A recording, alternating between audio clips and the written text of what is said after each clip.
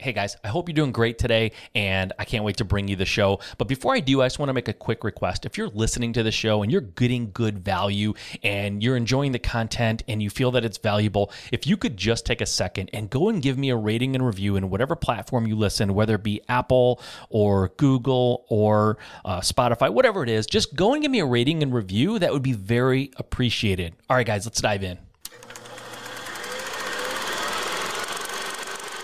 I rain down hellfire on people who try to go around and take my deals. Like, I don't screw around. I go absolutely nuclear. I would call them and I would tell them literally, if they don't back off immediately, then I will never sell them a property. Never. You're listening to the Just Start Real Estate Podcast. If you're serious about your real estate investing business and need real answers, you are in the right place. And now, your host, Mike Simmons. All right, thank you for joining me on Just Start Real Estate. I appreciate you guys being here. If this is your first time, welcome to the show. I'm excited to have you and have you experience what we do here. If you are a returning listener, thank you for coming back. Your loyalty is very appreciated. I cannot tell you how much it means to me.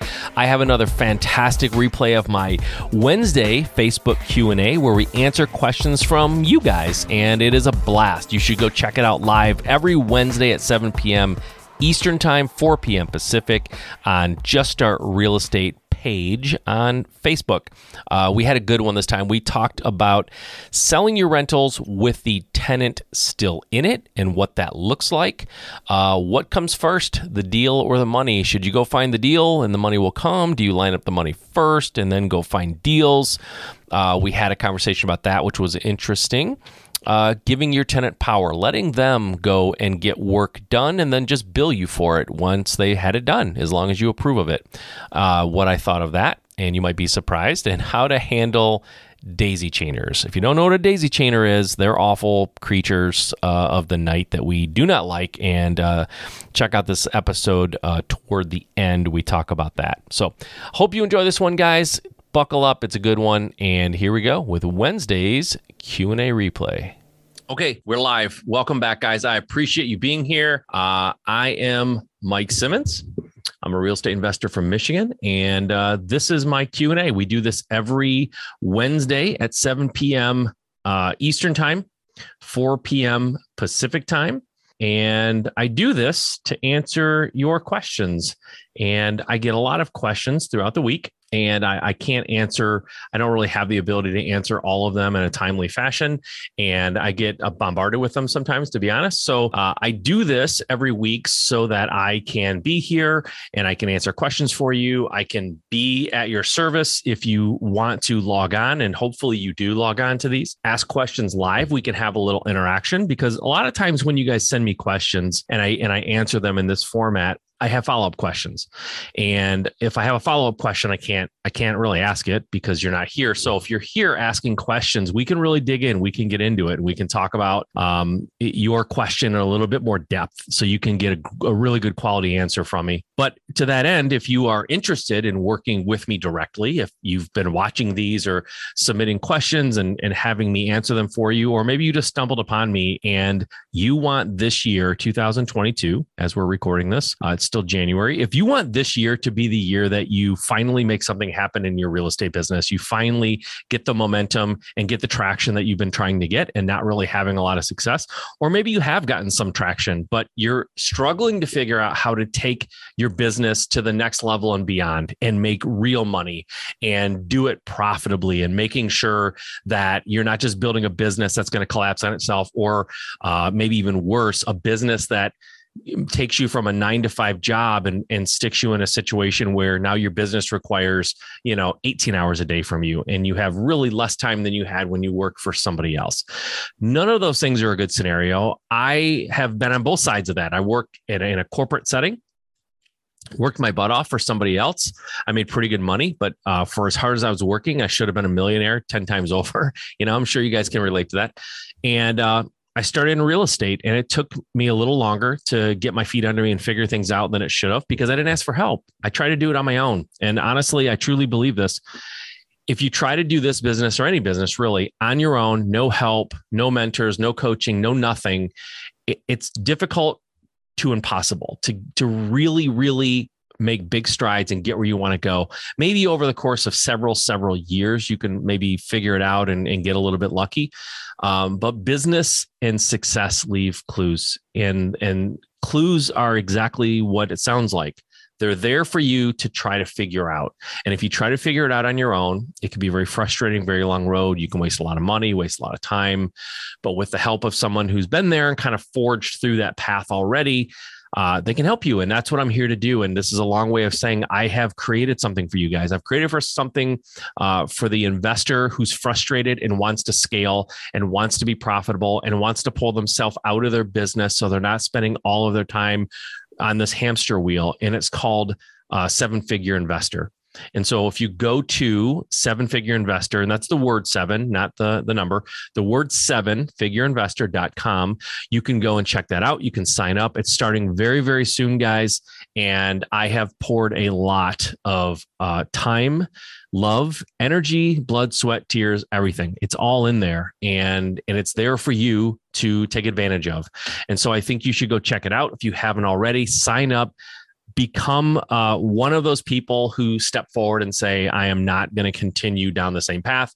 If I keep doing what I'm doing, I'm going to keep getting what I'm getting. And you want something more. And I've been there. I've raised my hand. I've stepped forward. I have reached out to people in my past when I needed to know what I didn't know, right? How to move forward. And so you can do that. Just go to Seven Figure Investor. I want to help you guys. I want to help you this year. We can get it done. Okay. As you know, I get questions throughout the week. People log on live on these live events and they ask questions. And so I start answering those here. And then once we get the live questions, I'll answer those and give them priority. Okay. So I have a list of questions that came through DMs and emails and, Facebook and all kinds of different avenues. And so I'm going to start with those. And hopefully these questions are questions that have been bouncing around your head for a while and you have, you need some answers too. So let's dive in. Okay. First question. I'm looking to sell a property that I previously house hacked, but I am now using as a rental property. My tenants are leased up until the end of February, and my agent says it cannot be listed until the property is vacant to schedule showings. I'm curious as to how other investors handle selling properties that are leased. Do I wait until the lease expires to get the listing up and have it sit empty? Okay. Let's start at the top for people who don't know what house hacking is. House hacking is essentially, a house flipper is someone who buys a property, they don't live in it, they renovate it, and then they sell it.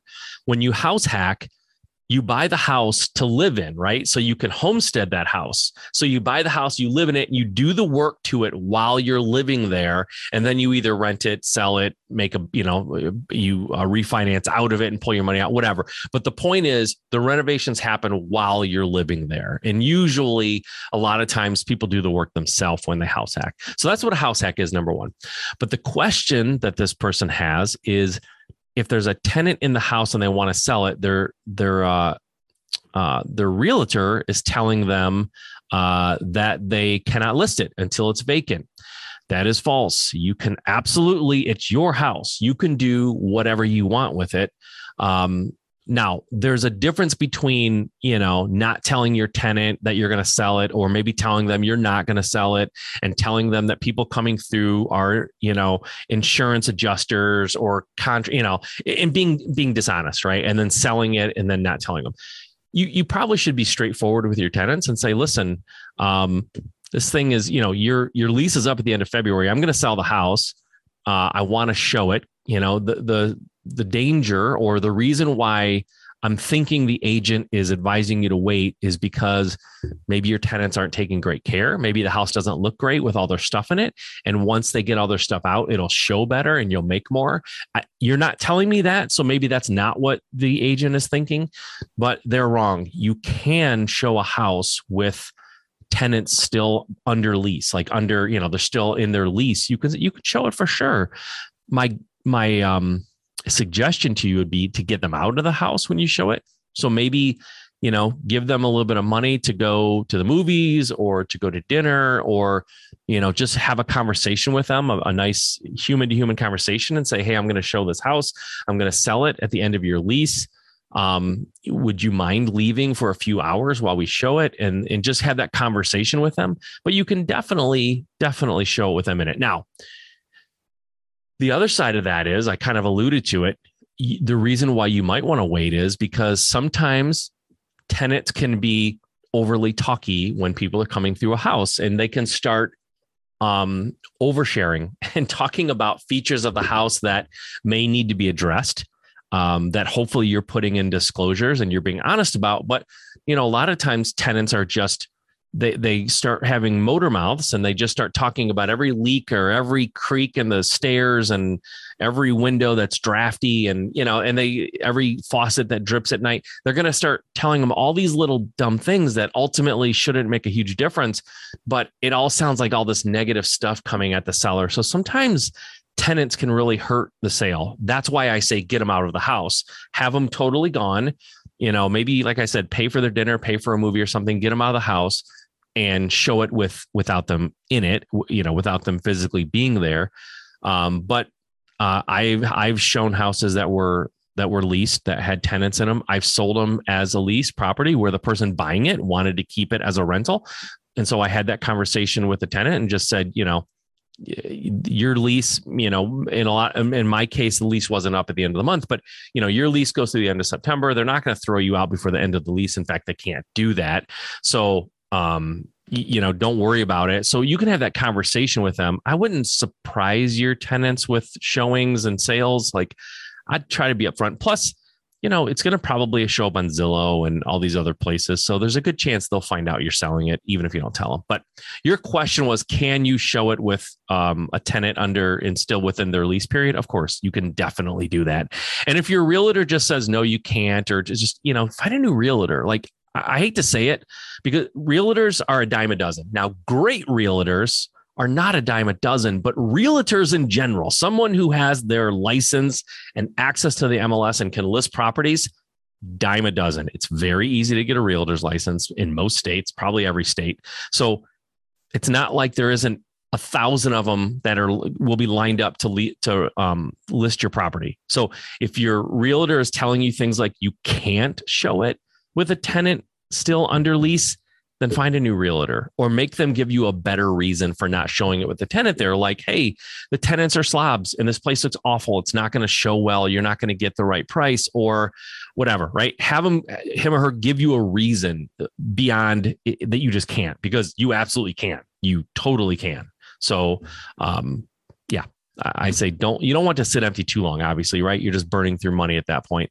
But if it's really gross on the inside or really just not being maintained by the renter, maybe wait until they're gone so you can clean it out, freshen it up, open some windows, spray some Lysol, and make it not seem bad. But if that's not the case and they're taking good care of it, have a conversation. Ask them to leave during that time or pay for them to go do something. Okay. Next question is from Mike Esrich.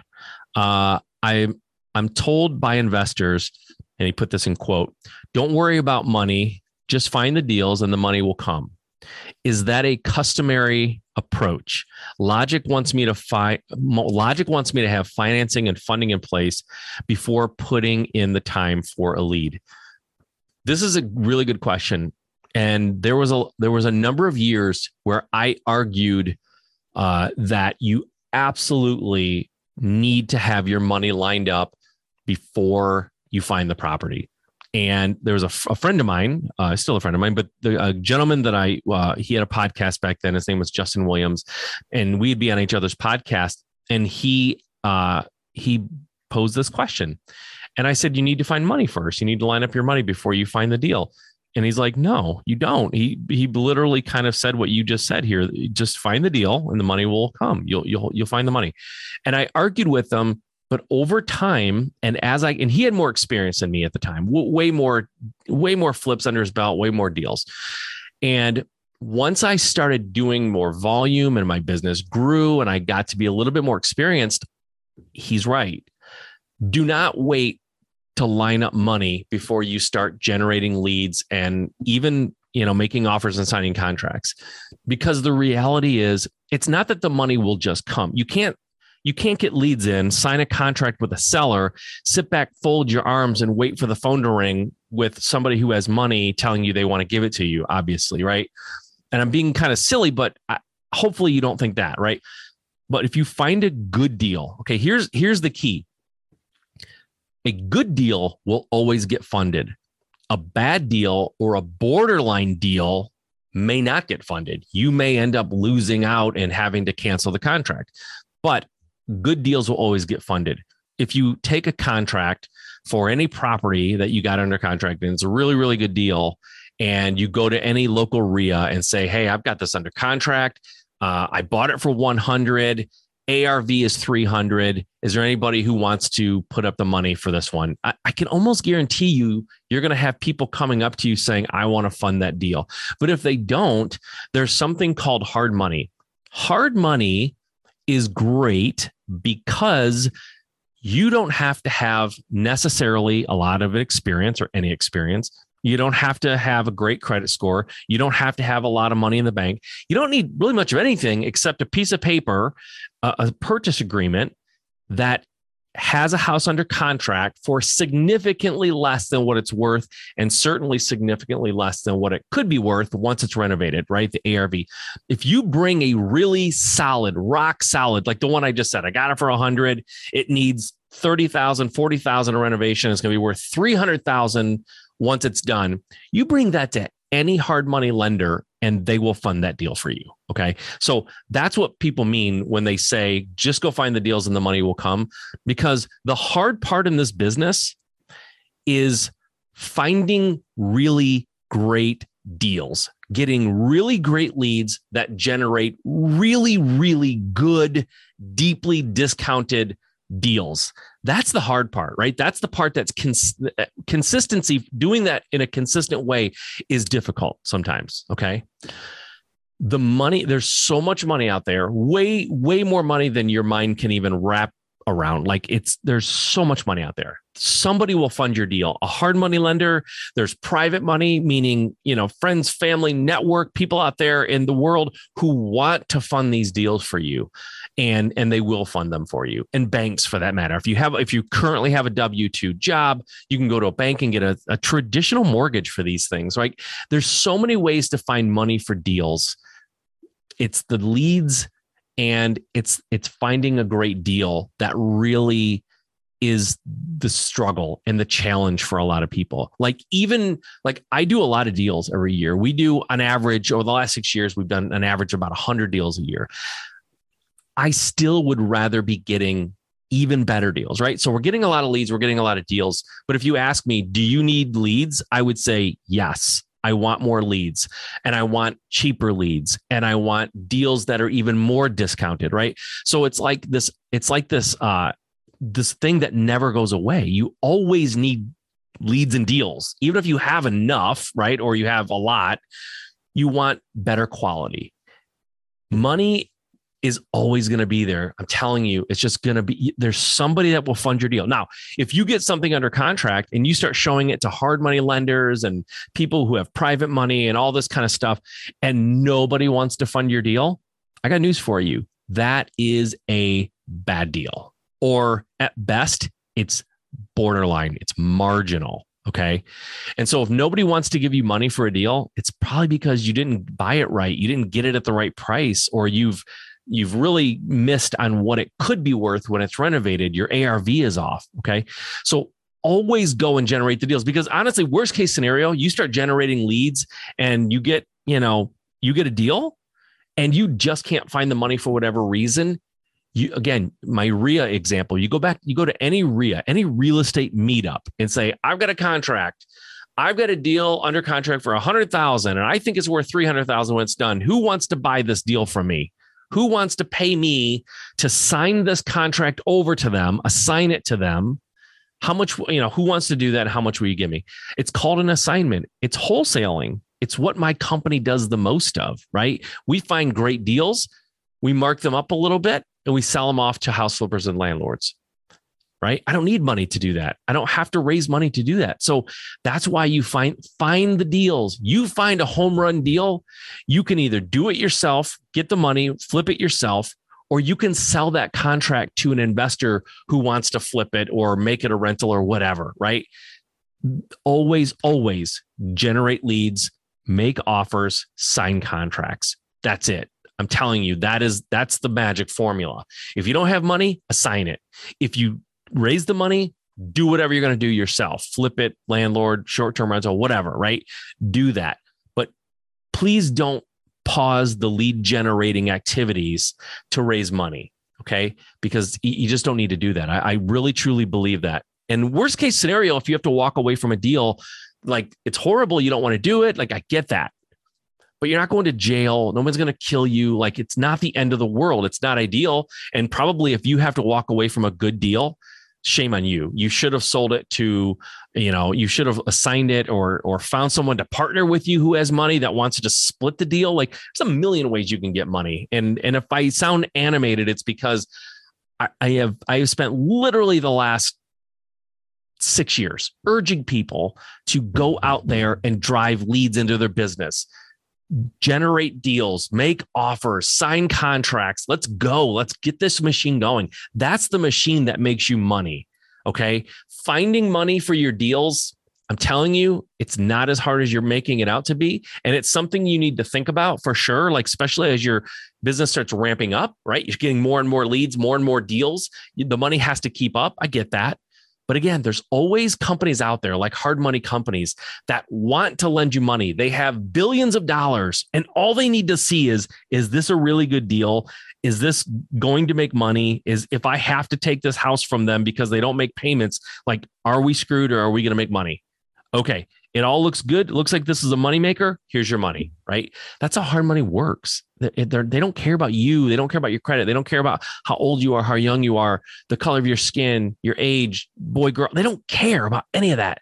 They care about the deal. And if you bring them a good deal, they'll fund it. Case closed. So go find great deals. Okay. Next question. All right. This is from, let's see. I don't know who it's from. I just started reading Landlording on Autopilot. I don't think I've read that, by Mike Butler. And just read about having great tenants take over some cosmetic projects, such as replacing carpet. In the book, the author states this allows the tenant to take ownership in their home and creates a better relationship between tenant and landlord. He explains that he has the tenant find the carpet they want and the installer, and then give the bill to the landlord to write the check. I'm just curious if you have ever tried this or what you think of this strategy. I'm not a fan. I don't like it. I wouldn't do it for a number of reasons. Number one, this is still your house. Okay. Now, maybe in this scenario, you're also approving the color of the carpeting, the quality of the carpeting. You're approving and doing background checks on the installer. But at that point, you might as well do it yourself, right? Because a tenant isn't concerned necessarily about long-term quality. And maybe that's not fair, but that's my opinion. And they may pick a color that does not make any sense. And depending on when their lease is up or whether or not they move out or stop paying, you have to evict them. You're stuck with whatever carpet they picked. If they don't pick an installer that does great work, you could have problems there. The carpet could buckle. It could, whatever.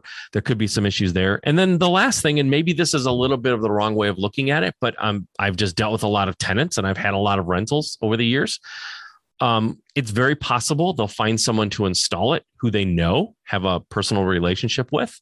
And maybe that installer will inflate the cost of installation. And then perhaps your tenant will get some sort of a piece of that installation money and they'll make a little money on the deal. Like it's probably not how you should look at it, but I would not let that out of my control. As the owner of the house, I want to control where the carpet's coming from. I want to be in contact with the installer and pay them directly, like all of those things. So it doesn't mean they can't have a hand in picking the colors and that kind of stuff. And if they're a long-term tenant and, there's no reason to think that they're not going to continue to rent from you. Yeah, I've gotten input from my tenants before and said, hey, I'm thinking about putting some carpeting in. This is what I'm thinking about using, or maybe even giving them 2 or 3 options to pick from that I like all of them. Like, I think that's fine. But letting go of the control of some of that, I think is not necessarily a great idea. I just wouldn't do it. I don't love it. I don't love it. I understand the point of what they're getting at, giving them some ownership, but I think there's ownership there. If they pick the carpeting, you give them 3 swatches to pick from and they pick it and they have that kind of ownership. But I don't think I would just turn it over to them and say, just give me the bill at the end of the day. Just give me all the invoices and I'll just take it off of your rent. Like, I don't think I would do that personally. I don't love it. So it's kind of a short answer, but not a big fan. I don't know the book either. So maybe it's a great book with great tips, but that tip I'm not a big fan of. Okay. Third question. This might be maybe not the last one, but this is next question. I'm a new investor and have noticed that when I contact agents regarding their listing, I'm unable to get them on the phone. Some will call me back a few hours later, and by that time, the property is already under contract or pending. I feel like I'm spending too much time analyzing deals and waiting to hear back from agents. Would it be better to submit offers via email? That way, at least a dialogue is beginning and I don't have to spend so much time analyzing deals. 100%. Yes, your instincts are correct. If you think you're spending too much time analyzing deals, I can almost certainly tell you are. I had this conversation earlier with a friend of mine. The offer that you make is not, the first offer that you make for the house is not binding until everyone signs and countersigns, okay? And I'm not suggesting that you make offers that or you're going to not follow through with, but get close with your analyzing a property, right? Get 80% there. Be 80% sure of what you're talking about in your numbers. Make the offer, because you're right. It's going to start the dialogue. And the sooner you submit that, even by email, like make the offer, they're going to show it to their clients. Most likely. I think they have to show it to their clients, a realtor. And so you will get that dialogue and you'll at least get your foot in the door, right? Before it gets slammed closed. So I would not be waiting for realtors to call me back. I would be submitting offers to them via email. If you have their phone number, I would text them the offer and make sure that they got it, and spend less time analyzing deals and take that extra time and make more offers. Okay. Making one offer, hyper analyzing it, submitting, or putting a call into a realtor and just waiting around for them to get back to you. And then the next day they get back to you, or later that day, and it's already gone. And now you have to start over again. My suggestion is cut your analyzing property time in half or in a fourth and make 4 or 5 times more offers. Make a lot of offers, submit them via email, text them, whatever. Get in front of that realtor fast, make more offers. You'll do more deals. If you wait and play this game where it's like, I'll make an offer or I'll analyze it, I'll reach out to the realtor to have a conversation before making an offer, you're always going to lose out. You're always going to miss out to the people who are doing what I do and what I'm telling you to do. Make the offer, be a lot more aggressive with offer making and getting it in front of them as fast as possible. If it's too low, they'll tell you it's too low. If it's something worth looking at, you can start, like you said, you can start that dialogue. So get it going fast. Okay. I've got one more question here. Maybe even more than one. Let's see. They're putting it in front of me. I'm going to look on the screen. All right. I'm just going to go for it. Angela, I know you're in the background listening to me. I'm going to read Corey's question. Okay. Corey Lawson. What's up, Corey? By the way, how are you, man? As a wholesaler, how do you handle a buyer who try to circumvent you in a contracted deal? Remove from buyer's list, have a conversation, both. I rain down hellfire on people who try to go around and take my deals. Like, I don't screw around. I go absolutely nuclear.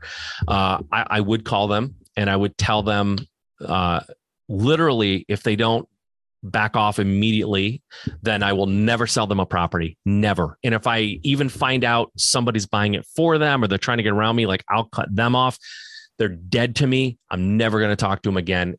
But I would say this, you need to make sure that your relationships with your sellers are really, really strong. Have a really good, you've got to dig in. You've got to create rapport. You've got to create a relationship. You have to make them feel good about you. And so that they won't go, because a buyer can only go behind your back if the seller's willing to play, right? It takes two. And if the seller's willing to go behind your back too and sign another contract, like, shame on you for not having a better relationship. Now, relationships are great.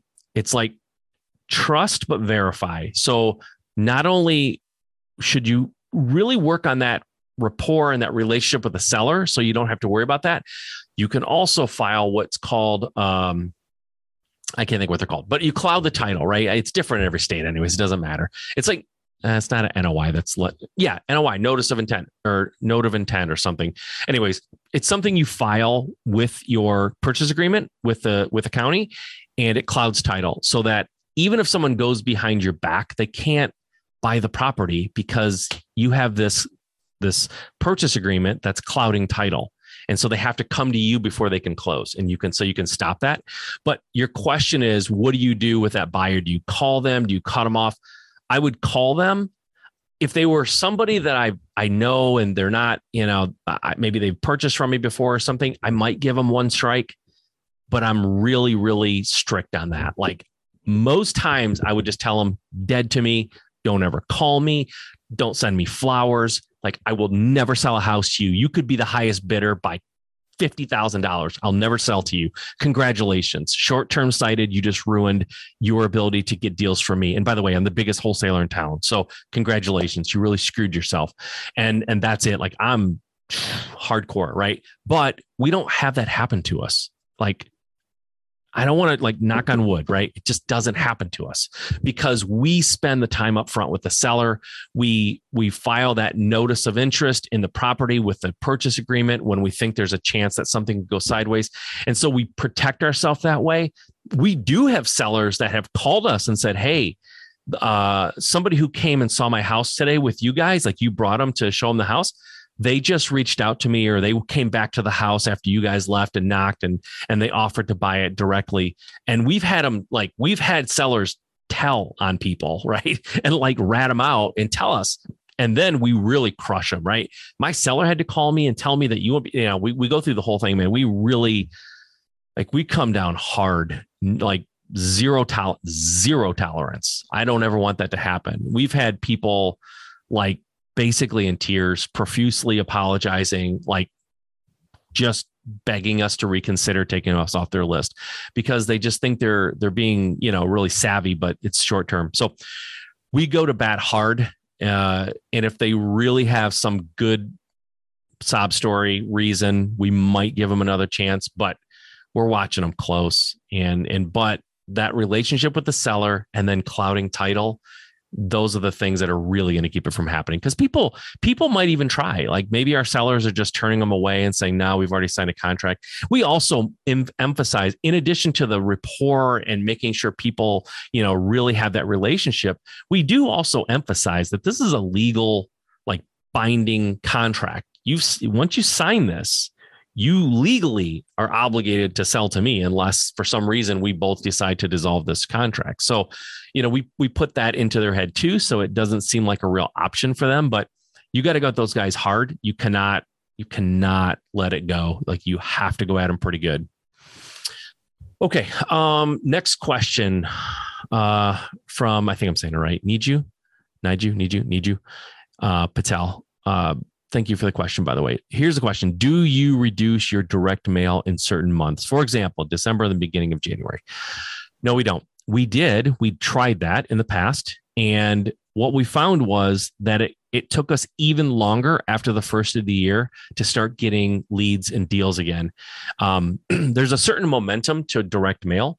I don't know. I'm sure it can be explained to an extent, but I swear there's something about it that's hard to really explain or quantify.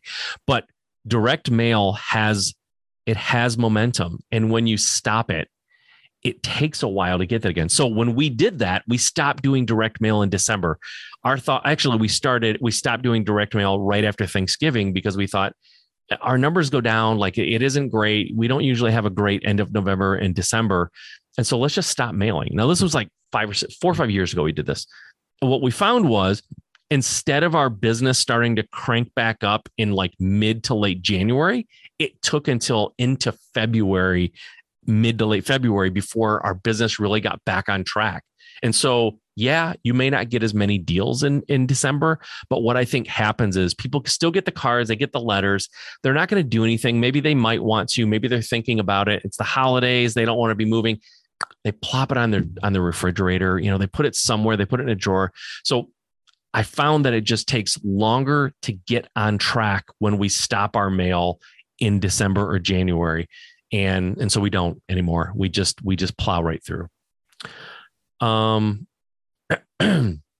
Good. Corey, I just saw you just responded that your seller told the guy to pound sand. Good. This is a good on you. Good for you for making a relationship where the seller was willing to do that, right? That doesn't always happen. That tells me you did a great job with the seller, with the rapport, with that relationship. So that's awesome.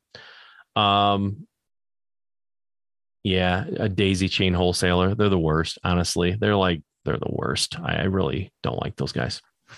Okay. That is all the questions I have for tonight. I'm going to let you guys go. It's been about a half an hour. I think that's awesome. Once again, thanks guys, Corey and Niju, everybody who came on to this live. I really appreciate that. I appreciate the questions, guys. Send them in throughout the week if you want. If you can't make these lives, I also replay them on my podcast, Just Start Real Estate, every Thursday. So if you go to Just Start Real Estate, Monday is a really fantastic interview with a fantastic investor. You will learn tons if you listen to those episodes on Monday. But on Thursday, I do the replay of these. So if you miss any one of these, you can check it out here on the page, honestly, on Facebook, or you can go to Just Start Real Estate, wherever you listen to podcasts, and you can check it out there. Guys, we're here every week, Wednesdays, 7 p.m. Eastern, 4 p.m. Pacific. Go check out my program, 7-Figure Investor. I want to help you build your business to a 7-figure business and beyond in the next 12 months. Let's do that together. Go check it out, 7figureinvestor.com. We'll see you guys next week. All right, I hope you enjoyed that. Remember, I do these Q&As live on Facebook on Wednesdays at 7 p.m. Eastern, 4 p.m. Pacific. I hope you enjoyed this. Tune in next week for another installment of live Q&As answering your questions. Okay, until next time.